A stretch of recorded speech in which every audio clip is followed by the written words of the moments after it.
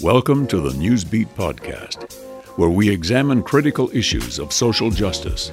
Each episode features interviews with prominent writers, educators, thought leaders, and activists, and is infused with original music and verses from independent artists. The Newsbeat podcast, the New York Times Podcast Club Pick of the Week in January 2018, and featured podcast on Best of the Left. Here's your host, Manny Faces. Hey everybody, this is Manny Faces, producer and host of Newsbeat, a social justice podcast tackling some of the most important and misunderstood issues of our day with hard-hitting journalism, music, and original lyrics. Welcome to another episode. As always, Newsbeat is brought to you by Maury Creative Studios, an inbound marketing and sales retention platinum HubSpot partner agency. Learn what they can do for you and your business at maurycreative.com. By now, you've all likely heard of MS-13, aka Mara Salvatrucha, the notoriously violent international criminal gang with strong presences on Long Island, New York, in Los Angeles, California, Washington, D.C., and Central America, specifically El Salvador. You've probably heard about its weapons of choice, machetes, and some of its victims, many just teenagers, some even as young as 2.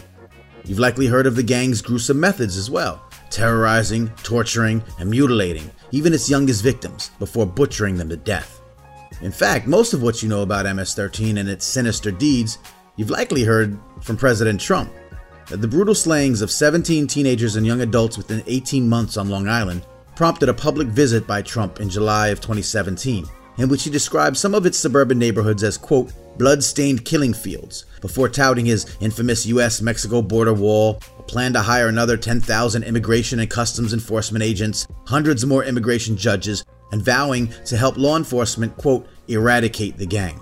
President Trump also dedicated a significant portion of his State of the Union address in January 2018 to MS-13, and featured as his guests of honor there the parents of several Long Island teenagers murdered by the group, again reiterating the need for his southern wall, tougher immigration laws, and calling on Congress to, quote, finally close the deadly loopholes that have allowed MS-13 and other criminals to break into our country.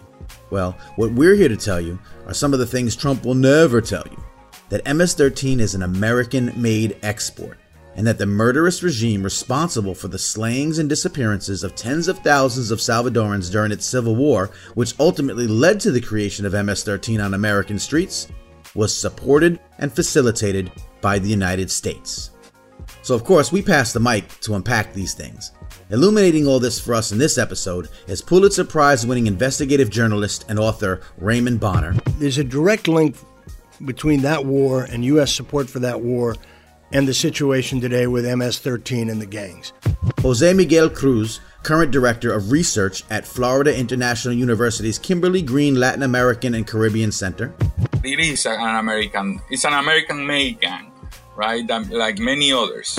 And Patrick Young, an immigration attorney, the program director at Carson, New York, the Central American Refugee Center, and co-founder of the Long Island Civic Engagement Table. This is being depicted as a war against MS-13, but the people who are mostly being targeted, frankly, are the victims of MS-13. Our very special musical guest for this episode is the critically acclaimed revolutionary hip-hop group Rebel Diaz, with a special guest appearance from Cruz Control from the legendary El Salvadoran group Reyes del Bajo Mundo.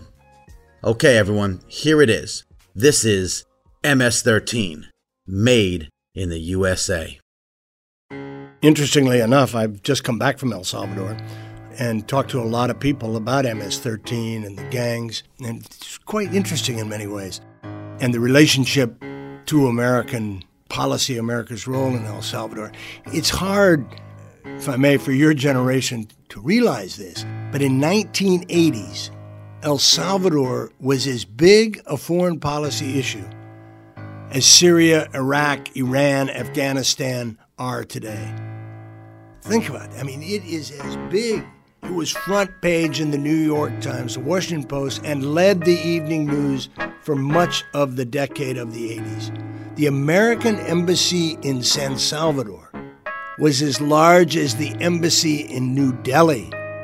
The amount of aid, money going into El Salvador in that period, hundreds of millions of dollars, was number 3 behind Israel and Egypt It's hard. This was a country of 3 million people, the size of New Jersey, or as the ambassador used to say, you can see the entire country from a helicopter.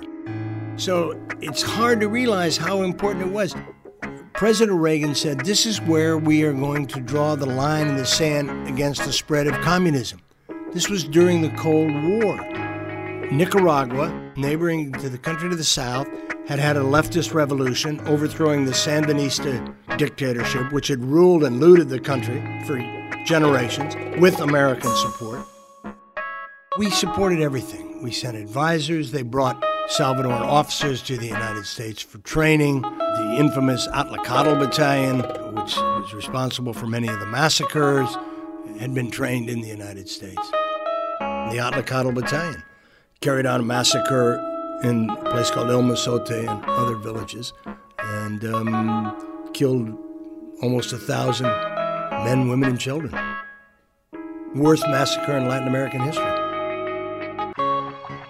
Archbishop Romero was assassinated in March 1980, and that would kind of really touched off the war. The Archbishop was gunned down as he celebrated Mass. He'd become a staunch critic of the military dictatorship's repression of the poor, involving arrests, torture and the death squads. I mean, it had been bubbling ever since the Sandinistas had come to power in Nicaragua, and the left was gaining more power in El Salvador. And then you had, in November, Reagan was elected. And after that, the military, and I've written about this, and it's in the book, the military figured, and the right wing figured, that's it, we can do whatever we want to.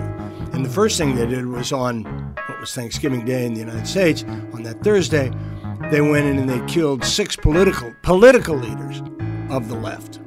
And then in early December, with the killing of the 4 American churchwomen, 3 nuns, and 1 a lay missionary.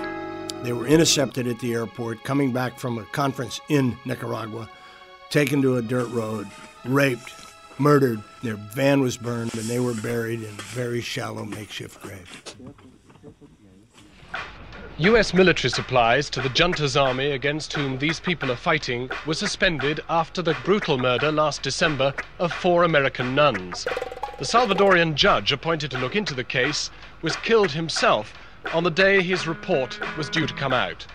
That report heavily implicated the military in those deaths. A brand new Hughes helicopter, which we filmed secretly in the square of an army-held town called Gotera, underlines Mr. Reagan's decision to ignore the deaths of the nuns and resume supplies. More weapons are arriving daily for the very army units that were manning the roadblock at which the sisters disappeared. There's a direct link between that war and U.S. support for that war and the situation today with MS-13 and the gangs. Now, I did not necessarily believe this, and I certainly hadn't reported it. When I was back there recently, it was the question I asked over and over and over again. Is there a link? I didn't go in with it. In fact, if anything, I didn't think. I thought, that's nice leftist conspiracy theory that the United States is responsible for. But I will tell you this. This is what you hear. And it's true. And I've had even American diplomats tell me this. During the war, a lot of young men fled to the United States. Some were deserters from the army. Some were deserters from the guerrillas. And some were even younger, 6, 8, 9, 10 years old. And their mothers sent them to the United States just to get out of the violence. Or if they were older, the mothers would send them, and they would, illegally, to the United States because they didn't want them drafted into the army or recruited by the guerrillas. And this is what I learned in my reporting recently. So they get to the United States, no community. They don't belong to anything. They're lost. They're aimless. And they join the gangs.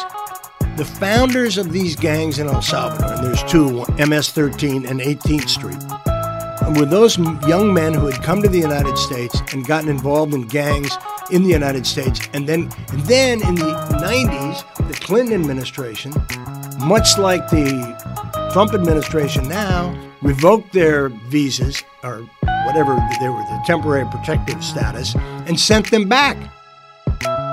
And they got back and they have two things. One, what do they know but fighting? What do they know but gang warfare? And they also go back with no skills. So it's ripe recruiting grounds for the gangs. The genesis of the gangs is the policy of the 1980s. Get the best. This ain't no domestic issue, this a foreign policy issue, this an issue of empire, this ain't about value, it's about human beings, Mara, ganga, pandilla, gang, sets, traps, land, bang, same as it ever been, blame it on the immigrants, whenever recession hits, find something to sell them with, fear, black youth that gon' get at you, bald-headed, tatted, brown bodies are a terror suit, let the news tell it every year, new menace, high attention, they selling propaganda, Orwellian, centuries of empire, hellfire missiles, diplomatic gunfire from capitalism, entire people displaced, forced to migrate to the land of the greed, the home of the slaves, like back in 88 when Theo caught a case, deported back to Guate, only few things he could take, faced with rough conditions, you gon' sink or swim with him, and since he wasn't no victim, now he might have joined the ritual, same script as back in Compton, but in Guate, they just finished civil war, one never know disarmament, armas y drogas, pasan todos los días por frontera, con garantía de la CIA y clientela, mientras Mara, ganga, pandillas are blamed, gangs, migrantes, the lines get erased, amnistia pa' todo, or abolish all the prisons, fuck talking symptoms, kill capitalism. MS-13 originally was formed in Southern California, in the streets of LA, and it was formed by the children of Salvadorian and Central American immigrants who were fleeing the wars in Central America, specifically the Civil War in El Salvador. And these groups originally were basically kids who hang out together in the LA streets and who attended concerts and basically behaved like any other group of kids, right? Street corner gangs who, will be together for most of the time because their parents will be working. Things started to change in Southern California when California, and specifically the police department in Los Angeles, started some crackdowns against gangs. And within these crackdowns, they arrested many kids who have identified already as MS-13, right? They were sent to prisons, and it was in prisons that these groups of kids basically got this identity of sort of criminal gang, because they started to interact with other gangs, other criminal gangs. And after that, many of them were deported to El Salvador once the Civil War ended. And it was there where the MS-13 expanded, basically following the same path that following in the United States, right? The governments put them in prisons, and in prisons they were able to network, to get in contact with even more ruthless criminal organizations. In a matter of 1 decade, almost 2 decades, it became the gang that is now. It is an American creation. As I said, it was formed originally in the United States. And then because of the conditions, basically it expanded to other countries in the region. But it is an American-made gang, right? Like many others. Mara Salvatrucha, better known as MS-13, is considered one of the fastest-growing criminal networks in the world. With at least 30,000 members in Central America and Mexico, the group is involved in drug trafficking, kidnapping, human smuggling, blackmail, and assassinations throughout the region. Federal officials today will announce a breakthrough in the fight against MS-13. Hundreds of accused gang members and associates are under arrest. The Violet Street Gang is from El Salvador, but its mayhem is spreading in American neighborhoods. Together, we're going to restore safety to our streets and peace to our communities.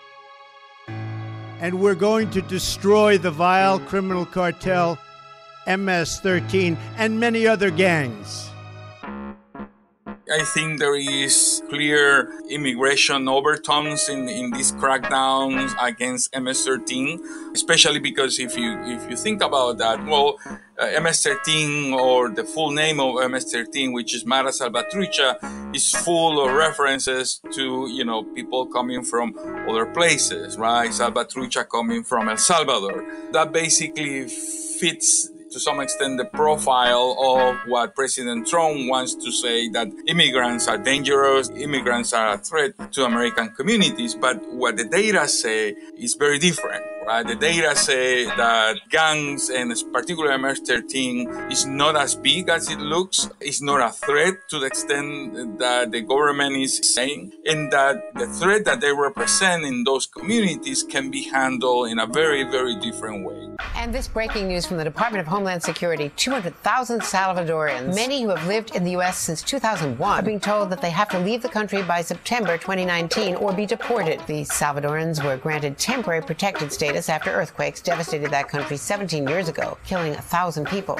President Trump is under fire for comments that he reportedly made during an Oval Office meeting about immigration. A person briefed on the conversation says that the president grew frustrated today as he talked about protections for immigrants from places like Haiti and El Salvador, as well as countries in Africa, asking lawmakers, why are we having all these people coming from S-hole countries come here? President Trump will announce tomorrow that he is keeping a campaign promise and ending DACA, the Obama-era program that protects undocumented immigrants brought to the U.S. as children from deportation. Now they're going back. Now they're being forced back. A lot of people being forced back who came later after the earthquake or whatever. But they go back, and what are they going to do? There's no jobs, so they're recruited into the gangs. It is not safe for any young man who has TPS to go back to El Salvador. He'll be a target of the gangs. You either join us or you're against us. These people fled because of American policy, and now they're being sent back.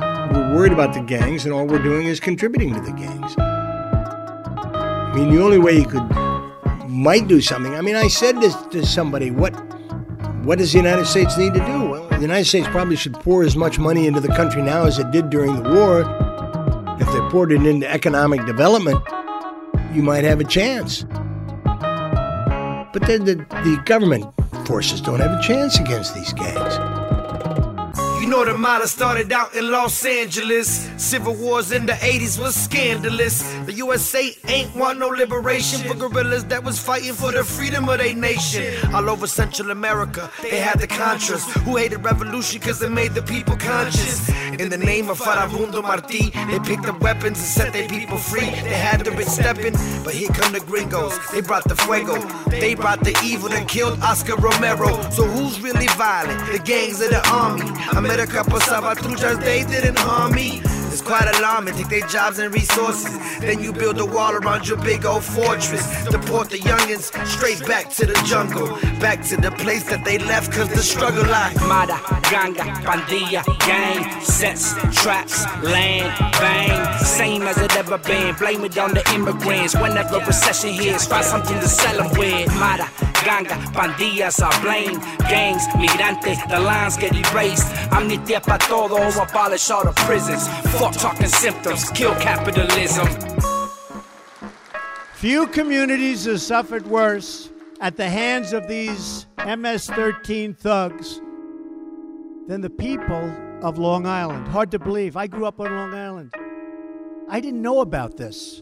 And then all of a sudden, this is like a new phenomena.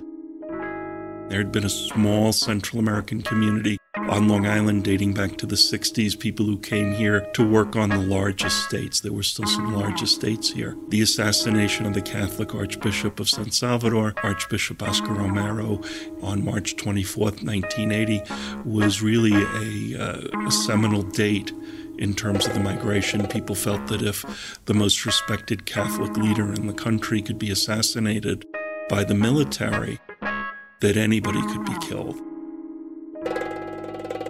Mara Salvatrucha on Long Island developed in the late 1990s, both through some outreach from Los Angeles, but primarily from Salvadorans who were coming from El Salvador itself. In many ways, it's a very marginal gang. It doesn't seem to have a business plan.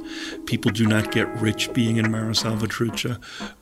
On the other hand, it has established itself as the most violent gang on Long Island. The fact that the president and the attorney general not only talk about Mara Salvatrucha on Long Island, but also come here to talk about it has really built up their reputation as sort of the badass gang on Long Island and also around the United States. In a lot of ways, it's a reputation that exceeds its actual power.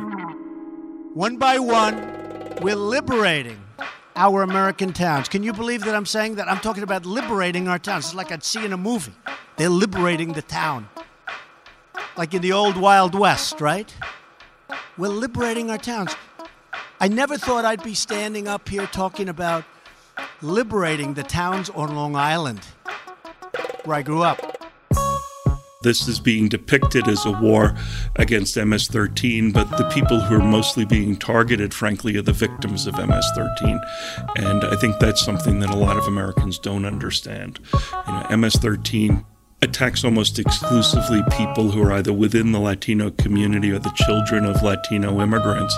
And we're not seeing the Trump administration reach out to the victims. It's as though you had a war on domestic violence that went primarily after the women who are suffering beatings. The unaccompanied children, who are the folks who've been most targeted by the Trump administration, both in terms of ICE enforcement and also in the rhetoric of the administration, are actually the kids who did what we wanted them to do. They were children who were approached by Mara Salvatrucha for forced recruitment, who said no, and then were not offered any protection at all by the local authorities and fled to the United States. If you could imagine what it's like for a 12-year-old to make a trip north to the United States, often unaccompanied by any close family members or relatives, you can imagine the kind of terror that these kids had of being killed, or even worse, being forced to carry out crimes by Mara Salvatrucha. So these are kids who said no. They arrived here and they were thrown into jail, and that was during the Obama administration, finally released, and now we're seeing some of the same kids being rounded up by ICE, even though they're fulfilling all their obligations under the immigration laws. Rounded up by ICE, taken from their families, and in a couple of dozen cases actually shipped to detention in California. A federal judge ordered the release of almost 24 of these children. And it tells you that the type of treatment that we're according them, both under the Obama administration and even worse under the Trump administration, really flies in the face of American national interest and of basic humanity. In the past, there might be a raid, it might set off some fears within the community, but right now, if you're a Central American immigrant living on Long Island, you're living in almost constant fear. And the untold story is that most of the Central Americans who live here have United States citizen children who are here as well. And these children are living in terror as well. The world's most dangerous gang ain't nothing but young immigrant men caught in the middle of a conflict only few understand. Forced to leave their homeland, driven out by the politics of Uncle Sam, the Reagan doctrine. Ask Oliver North, who funded the paramilitary in El Salvador, who funded mass killings, the death of Monsignor, then armed the government only to shed more blood. Fast forward to the 90s, LA the corridor, the dream that you were sold, it wasn't what you saw. You saw street violence that leaves you in awe. A different type of war, ghettonomics versus breaking the law. Breaking the door, your ass hits the floor. The ink on your face makes you guilty by default. Claiming MS affiliations and they're ready to deport. Now you become profit for the prisons and the corporate courts. The ones who change the laws to hunt our people like a sport. Mada, ganga, pandilla, gang, sets, traps, land, bang. Same as it ever been, blame it on the immigrants. Whenever recession hits, find something to celebrate. Mada, ganga, pandillas, I blame. Gangs, migrante, the lines get erased. Amnistia pa todo, abolish all the prisons. Fuck talking symptoms, kill capitalism.